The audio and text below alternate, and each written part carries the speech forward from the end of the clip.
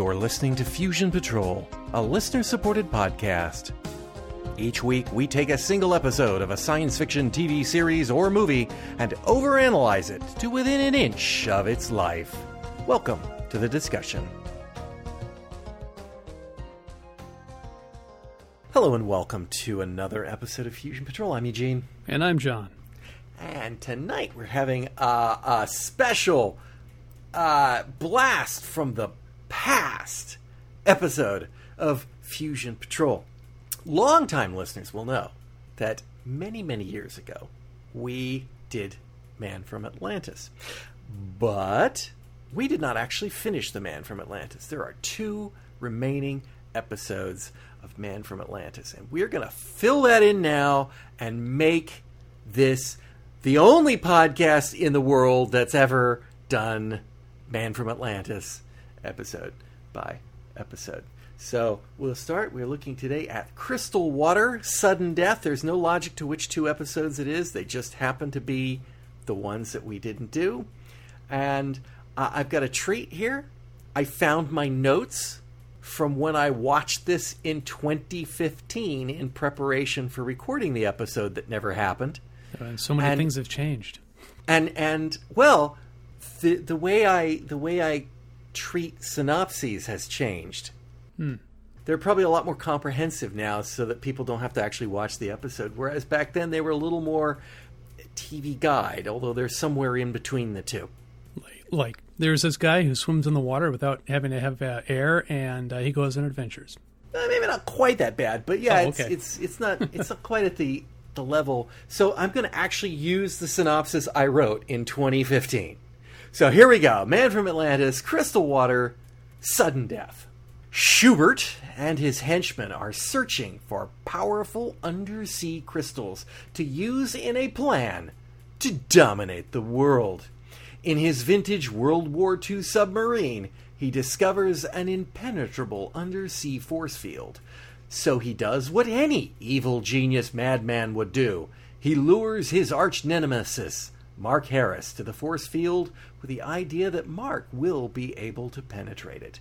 The U.S. government, concerned that Schubert has traveled to this place, which they have the coordinates of, where they think he wants to find something that will help him dominate the world by hatching a scheme to block out world broadcasts, asks the Institute to check it out, rather than taking actions against Schubert themselves. At the coordinates, the cetacean comes very close to hitting the force field, but doesn't.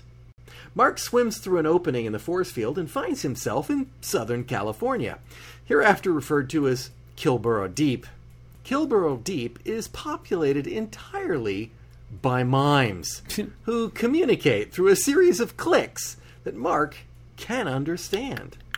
And later, in English, so the audience can understand.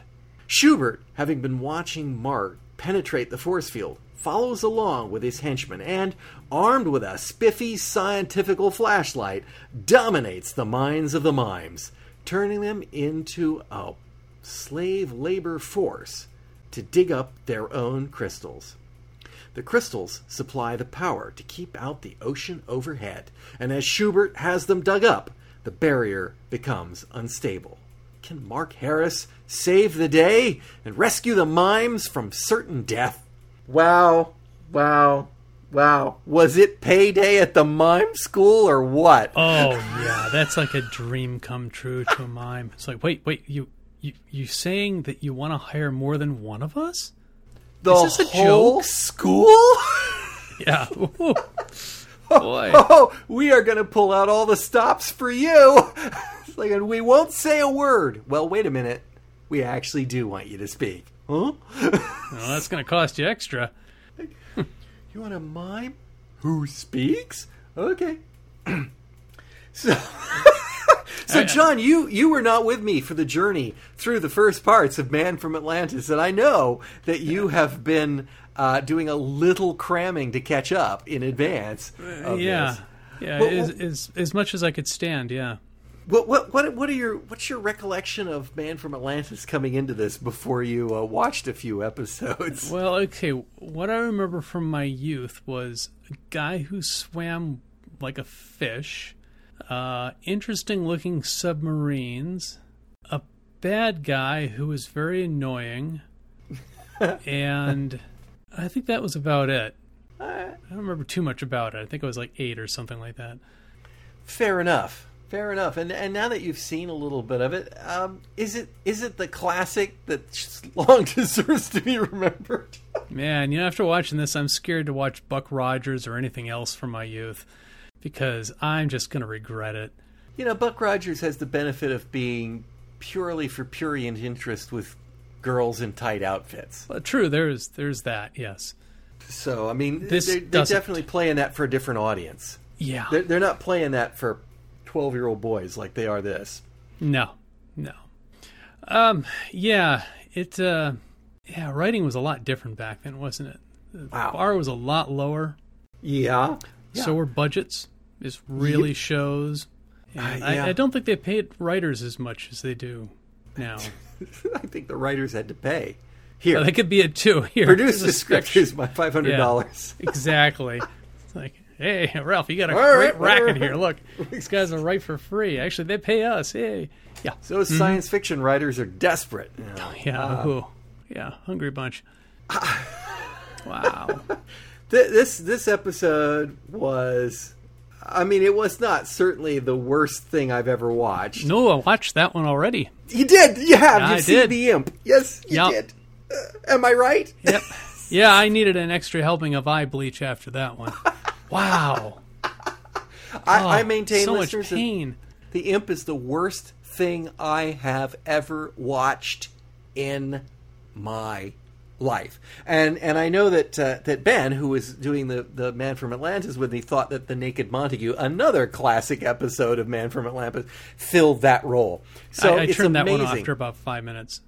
It amazes me that there are 2 programs in the same TV series that can claim that. Crystal Water Sudden Death is not that bad. I mean, it's not good. Don't get me wrong, but it's not Imp level bad. Yeah, but it's bad.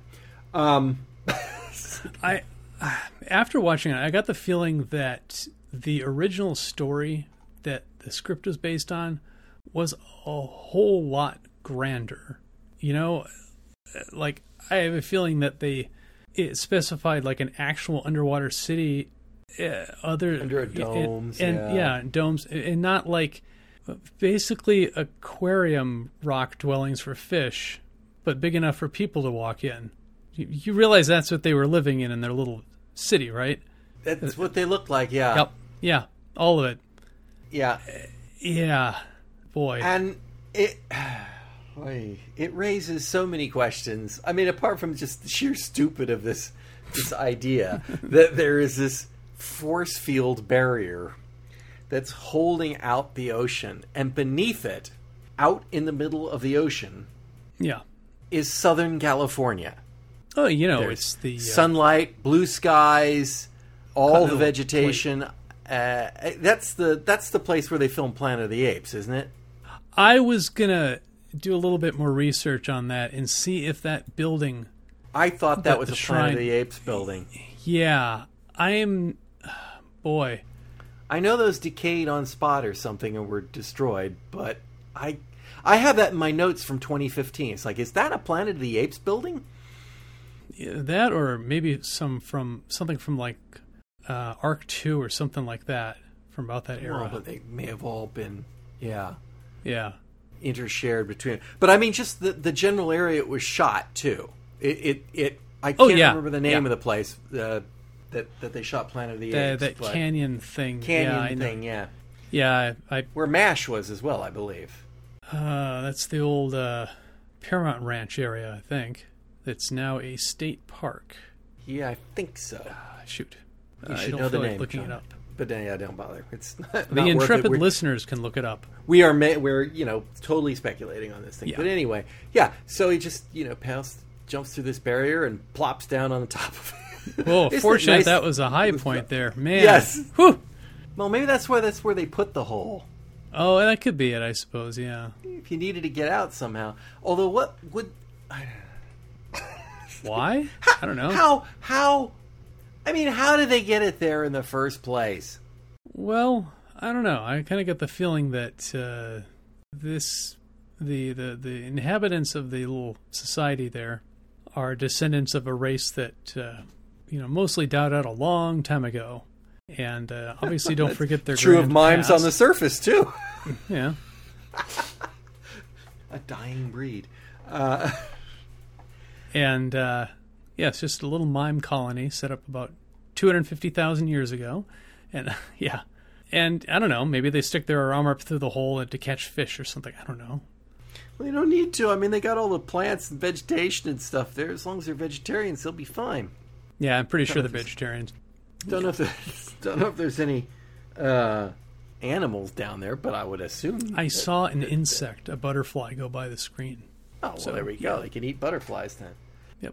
It's just, yeah, I mean, I could picture this story being an undersea dome. Mm-hmm.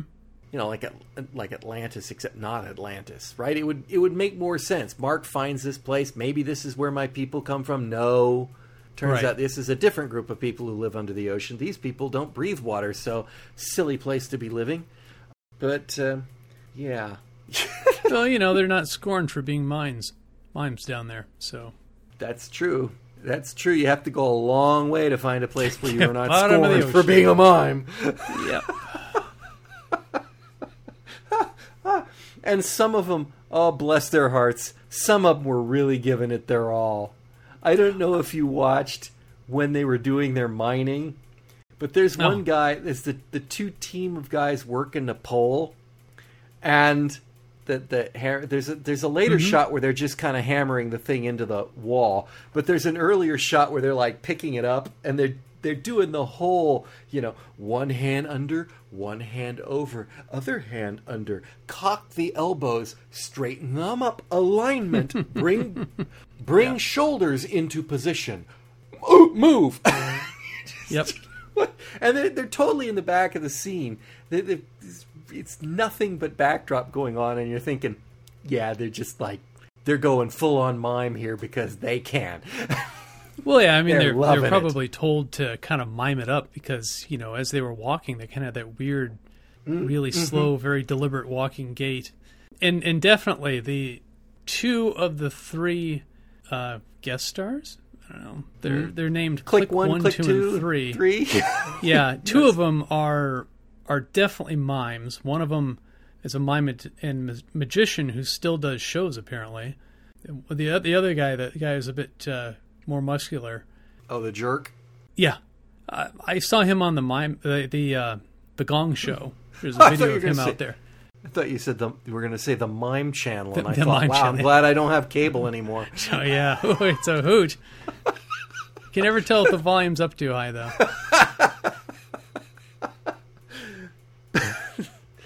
Oh, yeah. But yeah.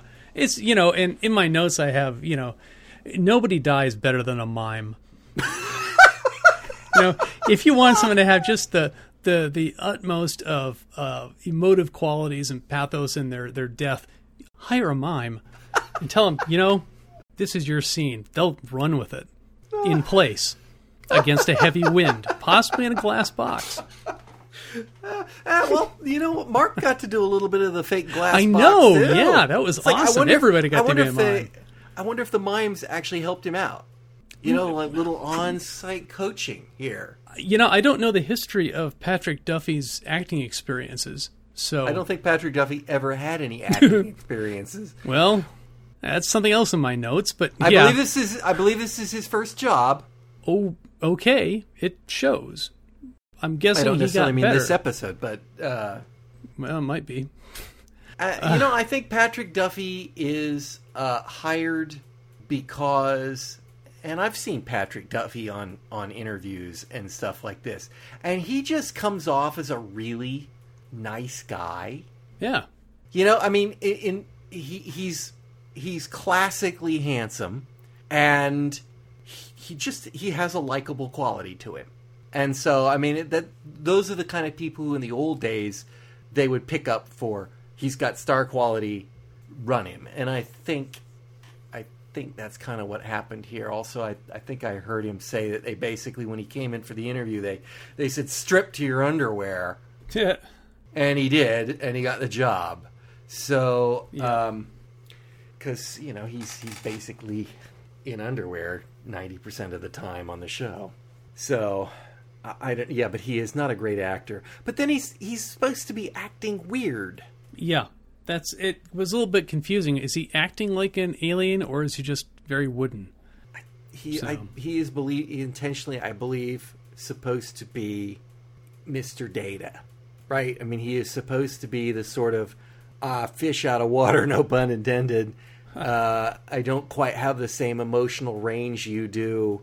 I'm not native to your language. Yeah, I think all of that is intentional. Yeah. To a point. It's even the fact that I don't think he uses contractions in his speaking. So I think you're right. He doesn't understand idioms very well, but he's picking them up. In a nutshell. Yes. That's right. He's not talking about the almond. The fruit of the almond, I might add, yes. Mm-hmm. Okay. And a beauty of this episode, if that is a word we want to use, is that you get to experience Mr. Schubert. As annoying as he is probably the most interesting character so far. He's a weird one. Yeah. He is a Victor Bono, who, of all things, I will say for Victor Bono, is he plays weird characters well. Mm-hmm. He's got that kind of Southern lawyer type delivery. He's playing this more Southern lawyer than he does a lot of things, but yeah. He seems to know how to play quirky. He's listening to that the electronic music of classical stuff. All that is weird. Carla Schubert. Oh shoot! I'm trying to remember the person who did the score for Clockwork Orange. Oh, I don't know. Wendy Carlos. Yeah. And and then he's musing about, maybe he'll finish it. It's like, okay, that's kind of weird, but sure, why not? It does help give you an idea that he is overtly brilliant, but deeply flawed. Oh yeah. He's got lots and lots of projects going on all at once. And you have to love a guy that everything he has to have the name Schubert on it. Oh yeah, even his henchmen have it on their shirts. I know. That's awesome. You can imagine that he owns, I don't know, Schubert Towers. Maybe he has a line of steaks called Schubert Steaks. Mm-hmm. Schubert University. Yeah, he probably would have something like that. Yeah. Megalomaniac. Although, this one's a little smarter than some of the other megalomaniacs I can think of right at the top. Yeah, he's not the hand-wringing, cackling megalomaniac that you see in a lot of shows. He's kind of the, he kind of acts smart, huh? I'm kind of surprised that his normal right-hand henchman was not in this. Who is that? I can't think of his name, but he's got a guy who is in most of the episodes that Schubert is in, and it's his right-hand scientist. He's a little kind of balding, mousy guy in a lab coat, and he wasn't in this one. No, maybe he was busy doing something. I'm guessing, and I'm just going to go out here and say this, I'm guessing that his character wasn't gay enough for that sub. Because that was the weirdest... I mean, come on. Even the ascots. I mean, it was so overtly... I think those would be called kerchiefs. So they weren't knotted like an ascot. They were more like a that's true. An ascot's in front. But I mean, it's weird. A triangle on their backs. Well, that's kind of classical sailor garb, I believe. Part of it, anyways. And I know that they stole stock footage from Operation Petticoat, but their submarine was pink. Yeah, I have to say, is that the Sea Tiger? It is. Yeah, it's the only submarine that they have stock footage of in their library. Great. But it just... I mean, come on. What was the guy? Conrad? Yeah. He was kind of filling the place for his normal henchman, the guy who does the clever stuff and builds the electronics and stuff. And then they cut back to one. I watched this and I'm thinking, are they trying to imply that all of the sailors on this ship are gay. And then right at that moment, they cut back to Conrad sitting up there at the radio doing his nails. Yeah, you know. Like, what? I suppose hygiene is very important when you're a submariner. Man from Atlantis has not shied away from doing terrible, stereotypical gay stuff in other episodes. The lights are doing a Mexican hat dance? Oh, my. that was bad. So, it's like, I don't know what they're... between the mimes and the sailors and the... It's definitely a thing of its time. 1977. Yeah. Okay, so there are these crystals. Yes. Schubert has deduced their existence. Yes, we don't have any idea why. Clever boy. He's deduced that these crystals exist. He also has hypothesized that there might be an energy dome where people live underneath it, which is a hell of a stretch. Yeah. And he even goes there in his conversation with Odo. Rene, I can't pronounce his last name. Auberginois, I believe. That sounds right. I always end up saying aubergine, and that's not this guy's last name. That's why I call him Odo. And he even explains, he's like, well, I wasn't sure, but, it was one of my possibilities that there might be a hidden underground land with people who are susceptible to the lamest flashlight ever. Yeah, it's like the War of the Worlds commemorative flashlight. Did you have, when you were a kid, do you remember when they used to have aluminium, for our British listeners, aluminum for the rest of us, Christmas trees that you couldn't put lights on because they were metal and it was considered a safety hazard? So you got the big... Oh, the light that was shining? Light that spun different colors to reflect off the tree, to give it colors. That's what that made me think of. If that had rotated, that would be a Christmas tree light. Yeah, I kind of expected it to rotate, but it didn't. It's like, okay. That would be too much on the budget for them to do that. Budget? What? Yeah, they might have blown a whole $5 on that one. Ooh, boy. Man. Get one from the prop department and 3 gels we can afford to cut up. That's right. We got to make 2 of these, so, do a good job. Here's $1.50. And of course, the mimes got their money's worth from having that light shine in their face too. There you go. That's why you hire mimes. That's why you hire mimes. Yep. I laughed throughout this episode. It's like I did. It was so. It's laughably. I didn't awful. laugh as much the second time I watched it. How about that? Oh God, I didn't do that. I did. Well, I have watched it more than I have watched it more than once, but I only watched it once for this podcast. I might have considered doing it, but when I opened up my Man from Atlantis folder and found I already had notes for it, I'm like, did we do this episode? And I had to go back through all the episodes on the website to see, no, we definitely did not do this one. So this is the one that we just said no more. It's like, we cannot go any farther. Drew the line in the sand and said that we're done here. And so and that's been bugging my OCD for 5 years. So we're fixing that. We got to see, they were obviously short on time too, because we got to see the full undocking procedure for the cetacean. That took a long time, boy. It did, and the whole spunky crew, the spunky multi-ethnic crew of the Starship Cetacean, they all got their lines, and even the guy in the undersea base got to see stuff. I would almost expect this is the first time we ever saw the citation, but I know that's not true. I don't know can't recall whether they ever did the full sequence before, because it's stock, right? I mean, they film it once, and then they use the bits of it that they need throughout the episodes.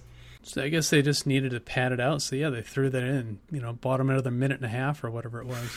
Wow. Yeah. It's like, wow, that was exciting. This is fun. Are we going to watch them take the entire 1,200-mile journey? I don't know how far it is. I didn't actually check. I did punch those coordinates in maps and figured out where it was. It's now, Mark said it is southwest of the Hawaiian Islands. That's technically true, but then so is Panama. And this is far closer to Guatemala and Nicaragua. Yeah, I think he got his east and west mixed up. Oh, you're right. It's southeast, too. It's southeast. Right. It's like directly south of San Francisco and off the coast of Mexico. Yeah, just about the border of Guatemala. Almost due east of Hawaii. Well, it's further south than Hawaii, but still. I said almost. I don't know how far it is, but I could have done the math, but I didn't. We did this once before on the podcast when I think it was the disappearances. We worked out that submarine must be traveling at, impossible speeds. Yeah. Because subs aren't that fast. Right. Underwater. And I think they have Mark out back pushing. That's why they can go so fast. That would probably be the only thing that they could do. Or maybe he swims in front of him and breaks the water up and makes it more pliable so they can move faster. He does his little noise thing that kind of makes the water have less friction. Cavitation, yes. It might work. Is it cavitation or cavation? I think it's, I don't know, cavitation. That's how I've heard it pronounced. But who knows? It's a really cool effect you get if you have a landslide that hits water really fast. It creates a cavity of water that will produce a super tsunami, which is a fun thing if you're not in the line of its path. You also get it if an object goes through the water very quickly. It actually lowers the pressure and causes the gases suspended in the water to come out of suspension, making little bubbles, and they make noise. And submarines hate that because if you make a lot of noise, you end up not being a sub. You end up just being parked on the bottom of the ocean in pieces because somebody shoots you. Yes, that is also how the loudest animal in existence, that shrimp? That shrimp. Yes. That's how it makes the noise. That little it slaps so noise. fast that it creates cavation or cavitation, whichever it is. It's creating a cave of air, a cavity. That's hence the word. Science lesson for today from two people who don't know enough about it to be experts. Okay. I think we can safely say that neither of us has a degree in that field. So we're potentially stand to be corrected. But let's see, what have we got here on my notes? We have this annoying bit where Mark can't bother to explain things to Elizabeth. Oh, jeez. Man, if I was Elizabeth, the first thing I would do would always sit Mark down and tell him to tell me what just happened. No, don't have time. Gotta go. Bye-bye. He's done that in many episodes. We're going to flip other switches and make it impossible for you to get out of that airlock. There's like too many switches on that airlock. The technician running it had to like flip 24 of them and turn a knob and levers and stuff. It's like, what the heck? It's a door. Well, you have to pressurize it and all that stuff. Yeah, that's the other button. Yeah, that's it. Anyways, it's good to pad out the episode with 15 seconds of button pushing. I actually have a note here that says that they must have blown their budget on one set of shots. And that was they had to get several shots of Mark Harris swimming with a crystal. Exactly. That was one of the first things I noticed. It's like, ooh, we get new shots of Mark swimming because he's got stuff in his hands. Yeah, because they're normally the exact same shots over and over again. And I will say this. When Ben and I watched Man from Atlantis 5 years ago, the only way you could get Man from Atlantis was really lousy copies off of YouTube. Now it's available on DVD. I think it's print on demand, but it's legitimately available on DVD, which, to my shame, I bought. And so, Of course you did. So what we're seeing looks so much better than it did the first time through. I don't think that the first time through I could notice that he was carrying a crystal. I mean, they look like the exact same shots. It's just, this time there's actually a crystal in his hand as he's flopping through the water. Let's see. What else have we got? Schubert looked like Grimace when he was wearing that suit. Well, purple is his color, apparently. Purple velvet captain's outfit. Yeah. That's another thing could not tell Regal. in the original. But now on the DVDs, you can see that is a plush velvet captain's outfit. Royal blue with gold bits and pieces and stuff on it. Yeah. He's living it up like Nemo down there in the deep. Man. Someone's truly evil and twisted when they have a chandelier on a submarine. With electric lights. Well, Light bulbs. only an that's insane man would safety have issue. candles on board. Oh, wait, then there was a scene with the candles, right? So, yes, let's see. Washington knows Schubert is an evil genius. Yep. Washington knows Schubert has attempted to mess up international affairs with a giant jellyfish. He has tried to do mind control of the world with a statue. He's stolen, tried to salvage one of their submarines. I would swear my recollection is that the cetacean in the pilot was his, and that he had salvaged the Navy submarine, because that's what he was. He was a salvage operator. Yeah, that's what when I watched the episode, it's like, oh, I got it. He basically took that ship along with the pilot and made the pilot a slave, and then he just used the sub. Yay.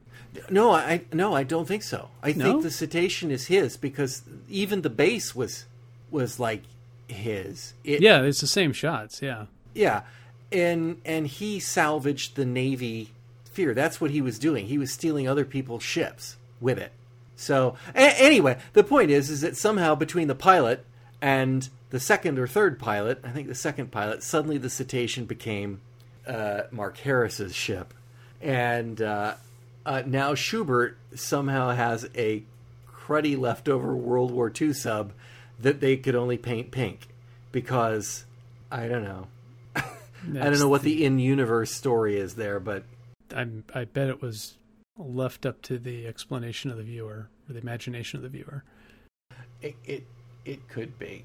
It could be. Mark, of course, was blinded by the flashlight. Yep. But it turns out that Mark must be part Vulcan, because he has an inner eyelid that he didn't even know about. Yeah? We Atlanteans tend to forget that. Oh, wait, no. Right, exactly. Much like you ignore your appendix. I am always aware of my appendix. What are you talking about? Aren't you? Well, I'm now. Yeah, I'm now. Yeah. I noticed it's that like when, breathing. You once you realize that you have to breathe, suddenly you have to think to breathe. Now I actually have to think to make my appendix do its appendixy thing. Yes. Yeah, to put appendices on my sentences and words. Yes. Yeah. Mm-hmm. And the food you eat. Yes. And the I noticed that when Mark was swimming, he did not actually spread his fingers and make use of the webbing. Is that because the appliances wouldn't stay in his hands? They get ripped off with the force of the water? Probably didn't even think about it. That'd be my guess. I mean, the effect was really good when I think it was Click One, looked at his hand and realized that he wasn't he had webbed fingers. It's like, yeah, that's actually pretty decent hand webbing there. I can tell you when I was a kid how many times I tried to make hand webbing like that. Yeah, let's see. Was it a rubber cement or? Yeah, rubber cement, white glue, you name it, all sorts of things. What we used to do, the most successful one was to take white glue and put it on the palm of your hand and let it dry, then peel it off and then shape it and then glue it again down between the fingers. It was completely useless, of course, in water because it was white glue. Yes. Water soluble hand. It didn't last long, but oh man, Those were the days. Kids these days wouldn't even think of that. They just go straight to playing on their Switch or their PlayStation or. Yep. Yeah. The barrier. Yeah. So they're digging the crystals out of the hills. Mm-hmm. And taking the crystals out of the hills is causing the barrier to collapse. Yeah, to become weak, apparently, yeah. And yet, there was a machine Yeah. that they loaded with crystals that they didn't know about until Mark found it. And I get that they took the crystals away from that, and so that they were no longer doing the barrier, but there was a very real bit of dialogue there that essentially removing the crystals from the mountain was what was causing the barrier to collapse. My guess is that the dynamo was amplifying the overall effect of the crystals, the ones that were buried in the mountains. Sure. Except that they had to feed it crystals like coal. Yeah, well, didn't say it was a good theory. Okay. As long as I just made it up 3 seconds ago, too, so... Fair enough. Why doesn't the military take care of Schubert? I mean, he's done enough bad things. I'm not sure. In fact, I can't even remember all the bad... Oh, and then he tried to melt our polar ice caps, and he was literally flooding coastal cities around the world. Wow. There was that one. He must have some friends in very high places. He must, because you would think that the military knew all about what he was doing, and yet they still don't do anything about it. Somebody like that, you get a sighting of his sub somewhere, you're just going to go, drop a bunch of ordnance on him. We had an accident, we dropped and detonated a nuke. Oops, sorry. Yeah. Oh, darn. That was definitely a mistake. The depth charges fell out of the destroyer. Yeah. We didn't even know what was happening. The entire task force. Yeah. Whoops. Yeah. Done. I love the bit that when they finally got saying they said something to the effect of "Nobody listens to you, fat man." Yeah. Yep. Oh boy. And then Mark. So Mark takes some of the crystal out. Mm-hmm.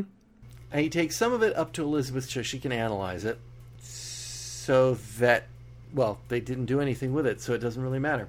Right. They have a crystal he takes sample. Some of the crystal and sticks it in the radio transmitter of Schubert's submarine. Yeah. And I will also point out that one of the things that we researched, and for Man from Atlantis a long time ago, paraphrasing it, is that radio signals don't work. No. Underwater. Hydrophones work. Yeah, not in the way you think. When a submarine actually wants to communicate, they have to string out like a mile-long cable. Yep.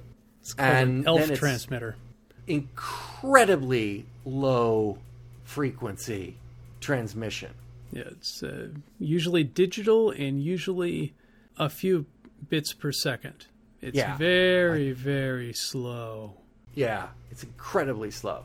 So, the video phone and the regular phone that they have from the Cetacean to the Institute and Schubert communicating is, right out. So, but with the crystal, it's definitely right out. And then Mark goes back and he tells them, maybe I blew up your sub. Maybe I didn't need to blow up your sub. How was that a threat? And that's what made them back down. But I don't surely know. that's a done deal.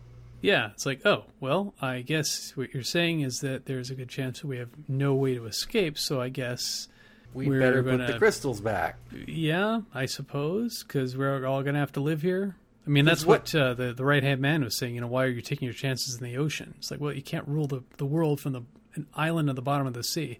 Which is a great line.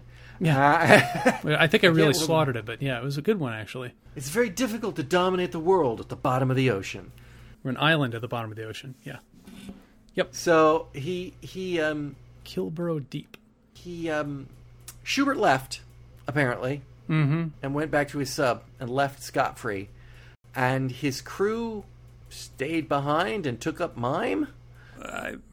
I think they were probably all killed with invisible axes and strangled with invisible rope. But I don't know. Maybe they Throttled all with their grabbed own neckerchiefs. That could be, yeah.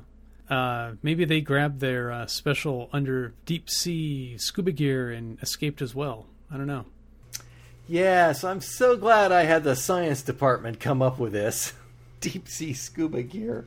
Just little peppering of explanations as to why something works when it shouldn't. It's always interesting where they show up. Yeah.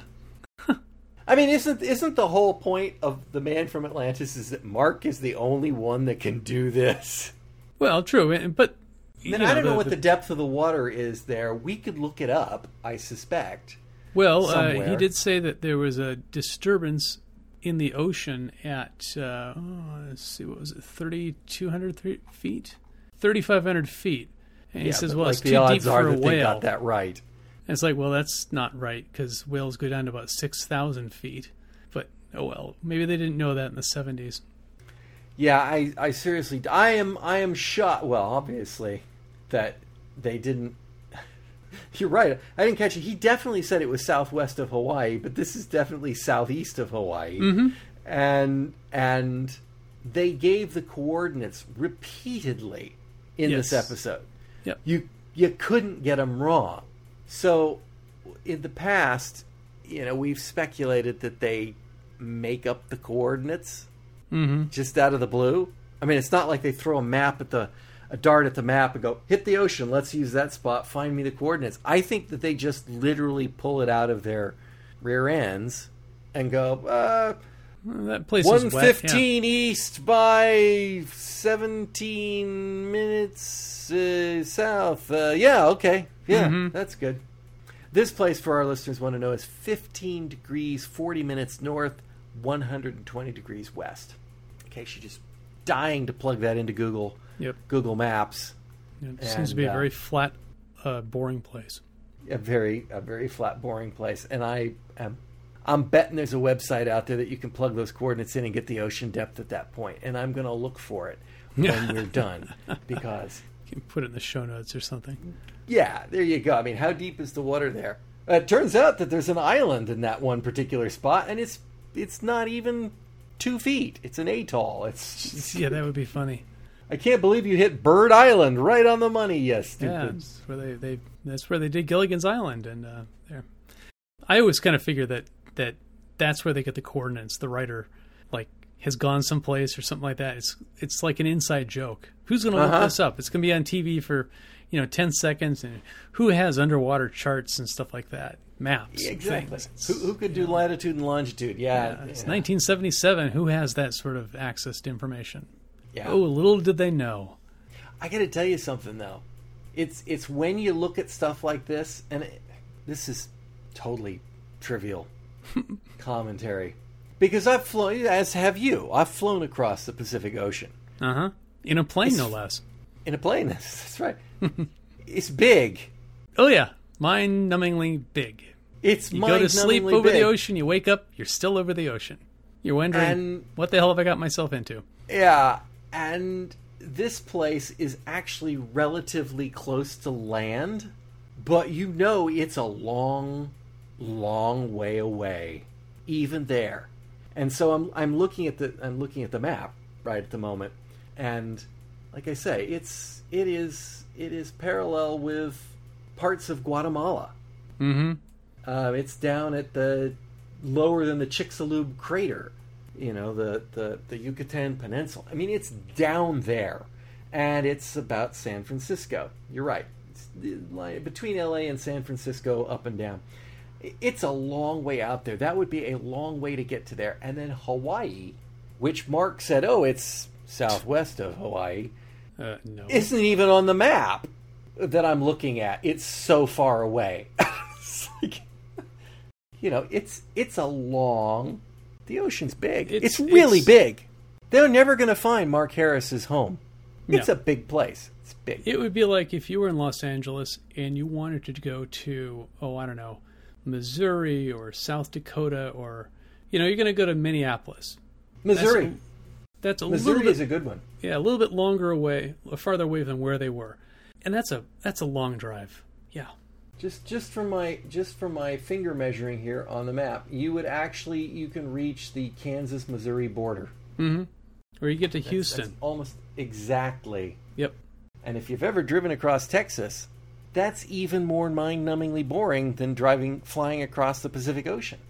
And yet, it isn't as far. Just feels like it.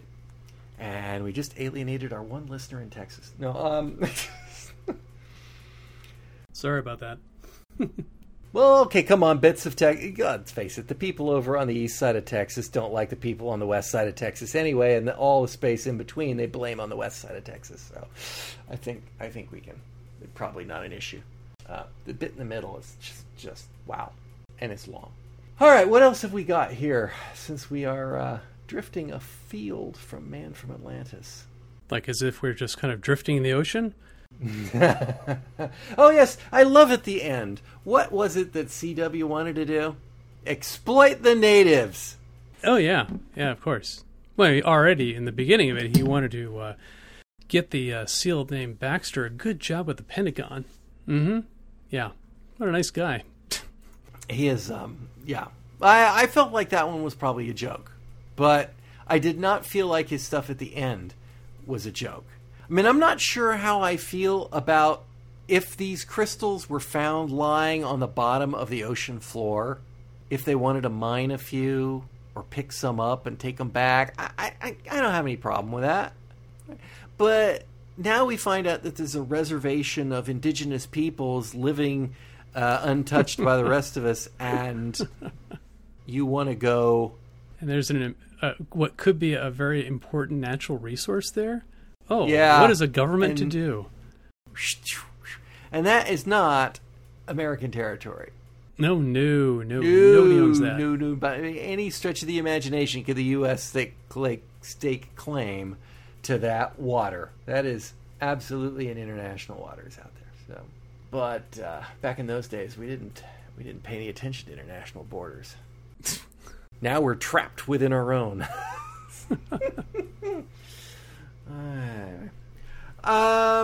Anything else? I'm looking through my list here. Oh, I was kind of wondering. It was probably just a bit of business that the actor was doing, but there was a scene when Schubert was talking to one of his lackeys in the Kilborough Deep area. He was rolling a cigarette. So he had cigarette paper, and he put it looked like a small, not. It didn't look like tobacco. It looked like a branch, like a 4-inch long piece of shrubbery that he was rolling in that. It's like, okay, that's weird. And then you didn't see him do anything with it. So I'm not quite sure. Was it the lackey with the white hair by any chance? No, I think it was Odo. Huh. I think they were discussing how long they could keep mining before it was unsafe for essential personnel. That was a little bit... Yeah, I don't know why Schubert needed to be there at all. Because he likes to control stuff. He's that sort of hands-on guy. He's that kind of hands-on megalomaniac. That's true. Micromanaging as well. Good. Oh. The real successful megalomaniacs know how to delegate. And branding. They know branding. Oh, yeah. Look at any Bond movie. Or somebody who owns hotels and casinos, yeah. Yeah. Mm-hmm. The Schubert Mahal. Schubert Mahal, I like that. Schubert Mahal. In Schubertvania. Yes.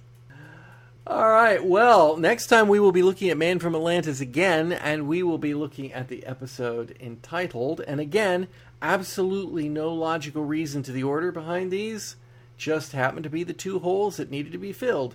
The next one is The Siren. Oh, I'm looking forward to it. John, thank you for joining me. Well, thank you for having me on. It's been interesting. Getting a chance to renew your childhood memories. Yeah. And listeners, I hope you'll join us all again next time on Fusion Patrol. We hope you've enjoyed listening to Fusion Patrol, a listener-supported podcast. There are over 500 previous episodes available at FusionPatrol.com. Come join the conversation on Twitter our website, or Facebook. Find out how you can become a supporter at patreon.com/Fusion Patrol. Supporters get early access to all regular episodes, bonus episodes, and more. There's even an optional podcast series where we're looking at the classic TV series Babylon 5. Our music is Fight the Future by Amber Wolf. This has been a Lone Locust production. Next week on Fusion Patrol, we'll be looking at the Bugs episode Shotgun Wedding.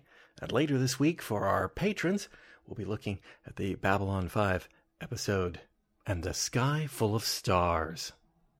We discuss the terms of the Minbari surrender, the worrying shortcomings of Babylon 5 security procedures, and debate how well this show emulates celebrated psychedelic shows of the 1960s.